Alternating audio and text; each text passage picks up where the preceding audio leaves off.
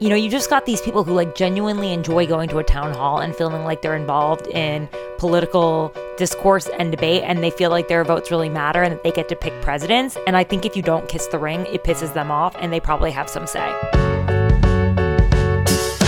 Welcome to the Powers That Be Daily, Puck's podcast focused on the intersection of Wall Street, Washington, Silicon Valley, and Hollywood, and the players who run it all.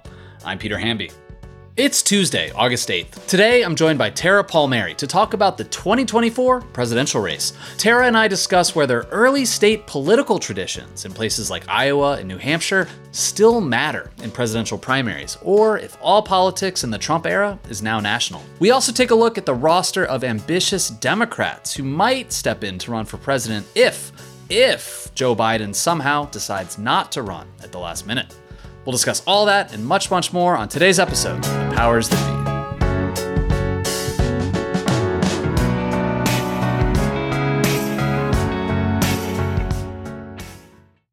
Quick math. The less your business spends on operations, on multiple systems, on delivering your product or service, the more margin you have and the more money you keep. But with higher expenses on materials, employees, distribution, and borrowing, everything costs more. So to reduce costs and headaches, smart businesses are graduating to NetSuite by Oracle. NetSuite is the #1 cloud financial system, bringing accounting, financial management, inventory, HR into one platform and one source of truth. With NetSuite, you reduce IT costs because NetSuite lives in the cloud with no hardware required, accessed from anywhere. You cut the cost of maintaining multiple systems because you've got one unified business management suite. You improve efficiency by bringing all your major business processes into one platform, slashing manual tasks and errors. Over 37,000 companies have already made the move, so do the math. See how you profit with NetSuite. By popular demand, NetSuite has extended its one-of-a-kind flexible financing program for a few more weeks. Head to netsuite.com/powersthatbe, netsuite.com/powersthatbe. That's netsuite.com/powersthatbe. Happy Tuesday, everybody. I'm joined today by Tara Palmieri to talk, what else? Presidential politics. Tara, how you doing? It's been a while. I know. I'm so happy to be back. Thanks for having me, Peter. It is great to have you here. I want to talk to you about a piece you wrote last week about who might step in the Democratic Party if Joe Biden suddenly decides not to run again. You wrote a piece sort of outlining the different names, the whispers, who might run, who might not, et cetera, et cetera. But first I want to ask you, with the Iowa State Fair happening this week in Iowa and next week, the Republican candidates are going to Iowa. They're going to talk on the soapbox. I have a piece that went up on Puck for the Powers That Be last night about this, and just questioning, like, in the Trump era, in the social media era, do these sort of local political traditions still matter in the early states, or is everything, especially in the context of the Republican Party, just Fox News and Dan Bongino and social media? You've spent more time in the early states this cycle than I have. Having been on the ground, how much do like endorsements from local activists still matter? Or, you know, speaking at the New Hampshire Federation of Republican Women lunch? Like, are we overrating these things as reporters? I mean, because they've always been stuff that we've paid attention to, these cattle calls, Iowa State Fair, the Iowa Family Leader.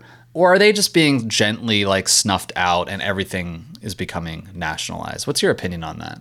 I think it depends on the state, to be honest. Like, I think New Hampshire is very small, and you can make a lot of contact with people and do the retail politics and give them those good feelings. So they'll vote for you in the primary in New Hampshire. And I think that the New Hampshire voters like sort of expect that at this point. And, you know, primary voters, they tend to be older, right? They're more politically engaged. I think a lot of these online wars are targeted not so much for the boomers, but like the generation below them. And I think like you can't really play a primary game just online. So I think you do have to do these rituals. I think, do the endorsements really matter? I mean, Trump sort of proved that they didn't. But if that's all you're going to get, because Trump is holding on to that like core of online voters that love him still, it's like the QAnon crowd that Ron DeSantis is trying to tap into. That's not the only voter in a primary. you just got these people who like genuinely enjoy going to a town hall and feeling like they're involved in political discourse and debate, and they feel like their votes really matter and that they get to pick presidents. And I think if you don't kiss the ring, it pisses them off, and they probably have some say. Now, does it mean like Chris Christie is spending all of his time in New Hampshire? Does that mean he's going to get the nomination? No. I mean, he might be just spending all of his time and money there, and he probably won't get anything else. And, Nikki Haley is spending a lot of her time in New Hampshire as well. But really, she only has money until South Carolina. So that means like they need to have a good showing before the first 3 states. And I think it makes sense to really like burrow down. They don't have the megaphones that Trump has. So what else are they supposed to do? I think it's the only edge for them. Yeah, I think you're right. Like, we used to talk about lanes in the Republican primary where it was like, I talked about this with John on Monday. There was the evangelical lane and the business lane and the military lane and the libertarian lane, and Republicans used to be able to sort of pick one of those and try to grab from the others to get at least a plurality. Here, it feels like Trump doesn't have to play by these local rules. Like, yes, he'll go to a Dairy Queen in Iowa, sure, and like shake some hands and buy everyone ice cream. But he doesn't have to do the soapbox at the Iowa State Fair. He didn't do that in 2016. He did the whole like helicopter ride at the Iowa State Fair. Like, he is, because he is such a magnet for attention and he creates his own reality, he doesn't need to go and like kiss the ring of Bob Vander Plaats or Kim Reynolds, because he's one, like a big attention merchant, and two, he was president, so he already has the requisite fame to run for office. And then you have the other lane where you have the Tim Scotts and Viveks and Ron DeSantis and Nikki Haley. Tim Scott, like, they need to play by more traditional rules, because the only way they're going to compete with Trump is to sort of build some kind of coalition from the ground up that depends on maybe meeting with an op-ed board or like getting some local activists to endorse them, because that gives them an edge, not against Trump, but against everyone else in the field. I agree. I mean, everyone is sort of playing right now just to keep the money flowing, right? Because you basically are dead once you run out of money. And how do you keep the money flowing? You show donors that you're polling well relative to the other candidates that aren't Trump, because most of the donors don't want Trump, right?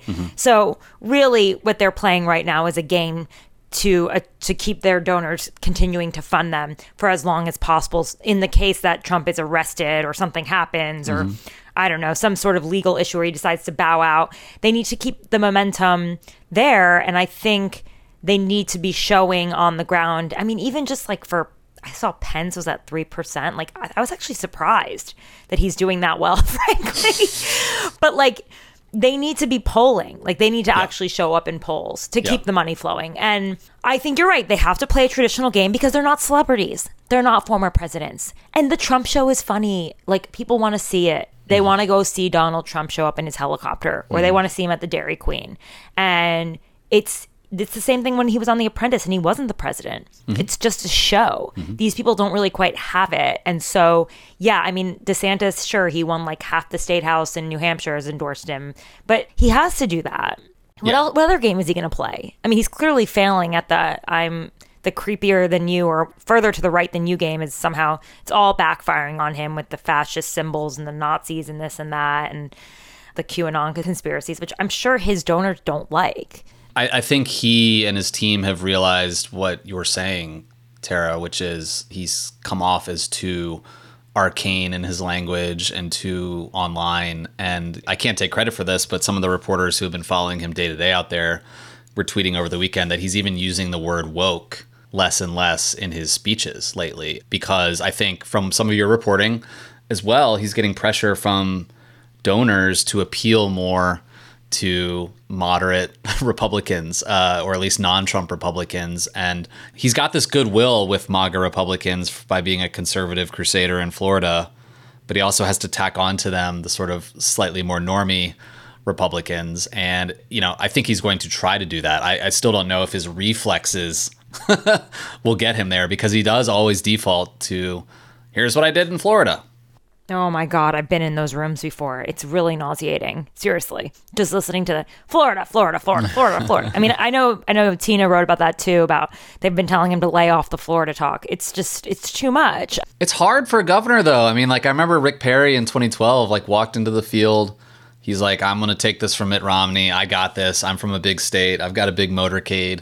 And he didn't have a message beyond, I'm from Texas. Here's what I did in Texas, Texas, Texas, Texas. And like, if you're in Iowa or anywhere else that isn't Texas, or if you're in Iowa or anywhere else that isn't Florida, okay, cool. I know you were a conservative there, but what is your vision and message for the country? And I think that's where DeSantis has been getting a little tripped up. Well, I think right now, to me, what I'm seeing is like DeSantis is running a Ted Cruz campaign in Iowa, right? And that's a way to probably give him some leadway and carry him through the campaign a little bit. He thinks maybe he can do well or perhaps beat Trump in Iowa, and that's what Ted Cruz did, and that's what they're doing. And it might work because I don't think all the donors in the party were invested in Ted Cruz the same way that they're invested in Ron DeSantis right now. A lot of them are just like, yeah, they're looking at other directions and they want someone else. But they've also realized they've put a lot behind him too, and they kind of want to see if the horse can cross the line, you know? So it's an interesting campaign, but he's like running to the right. He's basically Ted Cruz, but like not as charming as I often say, but it's just, it's an interesting, it's kind of like trying to redo 2016, but you're right, things have changed since then. And maybe like going to all 99 counties isn't going to do it anymore. Plus, every time he gets any momentum, Trump gets an indictment. And like it just proves again, you can go to the right of Trump, but nothing is going to beat an indictment. Like, how do you best an indictment to the MAGA base?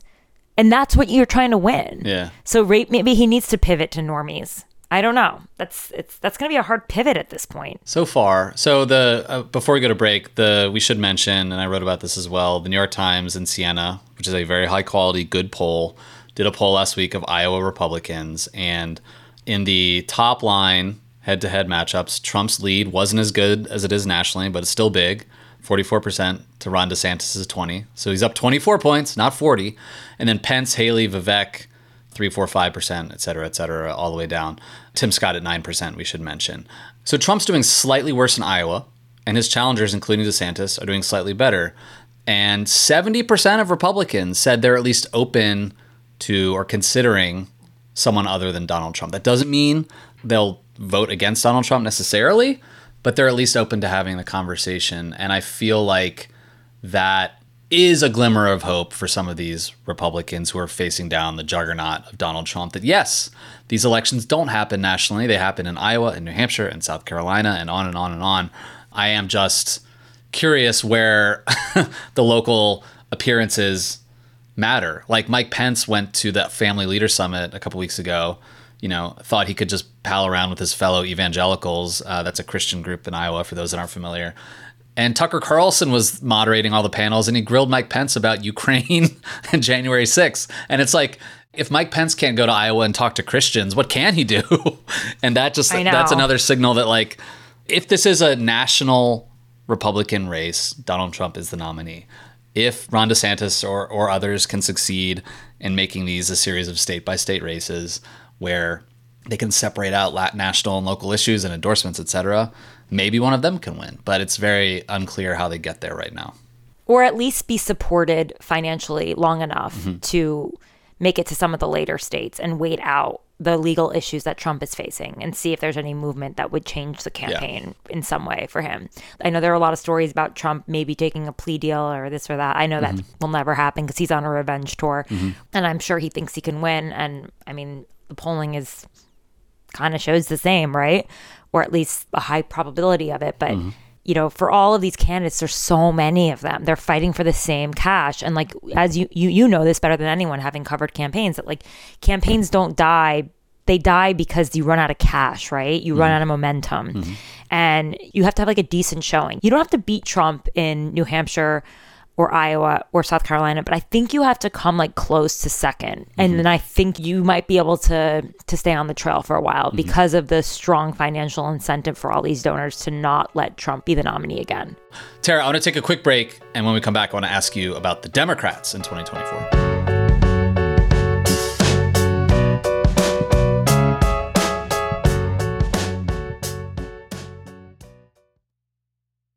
Hey, Powers That Be listeners, I'm here to tell you that there's no reason to panic the next time you're searching for the perfect gift.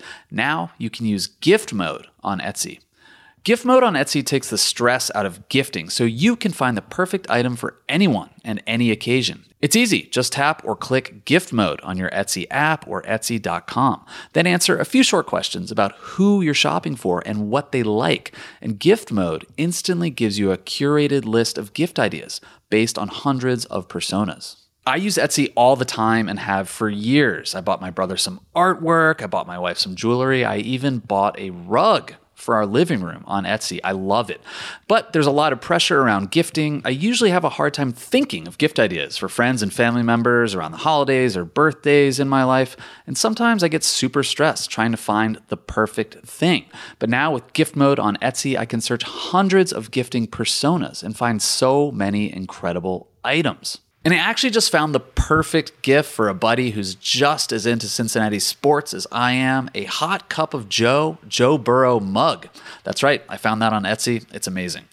Now it's simple to find gifts made by independent sellers for all the people in your life. So whether you need a housewarming gift for the new homeowner or a birthday present for the pickleballer, Gift Mode has you covered. Need to find the perfect gift? Don't panic. Try Gift Mode on Etsy now. Are you tired of sleeping hotter than hell? I sure am. I sleep hot.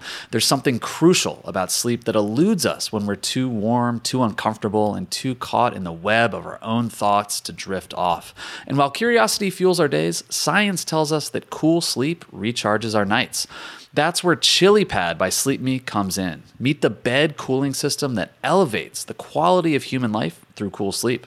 The ChiliPad bed cooling system is your new bedtime solution. I love it. It lets you customize your sleeping environment to your optimal temperature, ensuring you fall asleep, stay asleep, and wake up refreshed.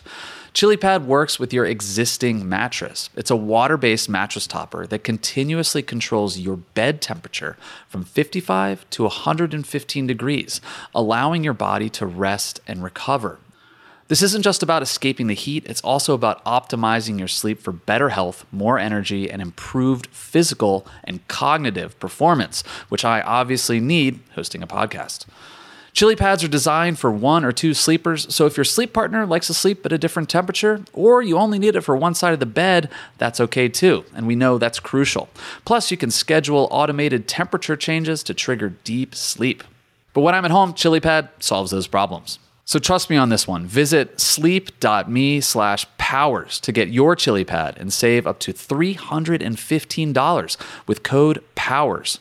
This offer is available exclusively for Powers That Be listeners and only for a limited time. Order it today with free shipping and try it out for 30 days. You can return it for free if you don't like it with their sleep trial. Visit www.sleep.me/powers because you're not just investing in better sleep, you're creating a better life.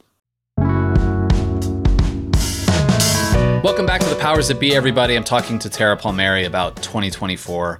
Tara has a piece up on Puck called The Biden Edge Case, where, yes, we all know Biden is running for re-election, but I don't have to say how old he is. Fine, 80. He can get sick. He can die. He can decide, you know what, I actually don't want to run. It is all possible. Everything in politics is possible. And so, Tara, you went through, you called a bunch of Democrats and sort of compiled this list of people who would run for the Democratic nomination if Biden somehow decides not to or is not fit to. And shit, maybe this could play out at the Democratic convention in 2024. Maybe something happens to Biden before then. So obviously Kamala Harris is on the list. She's the sitting vice president. She wants to be president. She ran for president last time and did horribly, but still. You also have J.P. Pritzker, the governor of Illinois, who is very ambitious and very rich. You have Gavin Newsom, a.k.a. Daddy Newsom out here in California, the handsomest candidate out of all of them. He has been sticking his neck out. He's become a big surrogate for Joe Biden. He's agreed to debate Ron DeSantis on Fox News. He even sat down with Sean Hannity for an interview. He is portraying himself nationally as a partisan fighter. You've got Mayor Pete, the Secretary of Transportation, who is obviously very talented. And you have Gretchen Whitmer, the governor of Michigan, who, became a national figure during COVID for fighting conservatives who are fighting her lockdown policies, et cetera, et cetera. Also, there's a really good profile of Gretchen Whitmer in the New Yorker right now that everyone should go read. I learned a lot. Anyway, I'm rambling, Tara. Who would you rank as like number one out of all those names? Honestly, I mean, I said Kamala because she'll get the Democratic machine, probably, all of Biden's delegates, an endorsement. So first of all, I just want to add a little bit more context to why I wrote this list. There's a shift in conversation happening right now that, because Biden's polls aren't great and that he's like tied with Trump, and there's always a possibility, like you said, that anything could happen to him or he could decide to back out. There's a conversation about like, well, maybe it would be good for some candidates and the party overall if Biden dips out late. And that's the thinking, because it wouldn't be 16 candidates on the stage like you saw in 2020, right? Or 2 debates. It would be only the people that could turn on the money, get the donors, because that's the biggest part of campaigns. Like you need hundreds of millions of dollars to run a presidential campaign, especially when you're running late. And people who have the infrastructure and people who have the talent around them. And so those were kind of like my 3 prerequisites when I ranked these politicians. Kamala Harris gets the White House, right? She gets the Democratic machine, the support of the DNC. We're not saying she's the president, but she would likely get the endorsement of the president, and she would be able to travel on Air Force Two, or she would be able to use that perch to campaign. And that's very powerful. She'd also probably be supported by the Congressional Black Caucus leaders like Jim Clyburn. And thanks to the way the primaries states have been arranged on the Democratic side, she would start in South Carolina, which would be very beneficial to her because decides presidents and tends to favor African Americans. So then I chose J.B. Pritzker because oh, and here's the other thing. The reason that I ranked these people is because based on all of my reporting, no one would stand down for Kamala Harris. What I was told that she would absolutely be primaried, even if the president said, I'm not running, I'm going to leave this to my vice president. So I chose J.B. Pritzker because, yes, he's endorsed Biden. He's on his national advisory board, but by all accounts, he's got, a top team around him, national consultants, including Jeff Pollock. The machine is pretty much ready to go. He's willing to spend $1 billion of his own money on the campaign. He's always financed his own campaigns. He spent $330 million. He is a billionaire. The family is like the Hyatt, Royal Caribbean Cruise Lines, all of these huge companies is the Pritzker family. They are associated with that. And he also just knows other wealthy people. So the money won't be an issue. And that's always an issue when you're turning on a campaign, especially late in the game. Plus, he's kind of like chubby and he looks like every guy. Kind of looks like he could be a mechanic. His suits don't fit. He's got this sort of like working man feel. He might get labor endorsements. He's done a lot for African Americans. I think he's got that Midwest feel, and that's become a core part of the Democratic Party right now. So I put JB after her. Then I put Gavin Newsom just because I think even though he's in California and there's tons of money, I think it'll be a little bit harder for him to turn on the money. One more thing. JB got the convention in Chicago. He fought really hard for that. So if there's a floor fight, I mean, there's no saying what this guy can do. He can just give out like gifts and jobs and things to win delegates if that ends up happening. Obviously, that's kind of a pipe dream, but we'll see. Gavin Newsom, I mean, just like JB, he's got this team around him that's like really jockeying right now, even though they're all in for Biden. They're like, we're all in for Biden, but if he steps aside for 1 second, we're ready. I think, Tara, that, the very fact that advisors and people around these people were willing to talk to you for this is a signal that they want to be in the conversation for 2024. Oh, absolutely. This is the conversation for 2024 right now. Gavin Newsom could turn on the money, could play in California, which is an expensive media market. He's got a lot of aides around him who are ready to go. And he's at the blue state warrior. And then Pete has the infrastructure from running in 2020. He did really well in Iowa. He's got great team around him. And he has a lot of donors who would probably be ready to support him again. He's got a great list, which he continues to use. He sells a super PAC. Gretchen Whitmer just launched a super PAC, and she's clearly positioning herself. She doesn't have the infrastructure that Pete Buttigieg has, but, she has these top political advisors around her, and she's definitely seen as someone who is a star in the party and shouldn't be counted out. She's proven that she can raise cash, and that's, again, really important, especially if Biden drops out late. Yeah, I think one of the most astute things in this piece, Tara, is Kamala Harris doesn't scare anyone away. Like, she might get certain Democratic Party infrastructure behind her. I think you're very smart to point out that South Carolina is now first, and somewhere between like 50 and 60% of that primary is going to be black. But insiders aren't scared by Kamala Harris.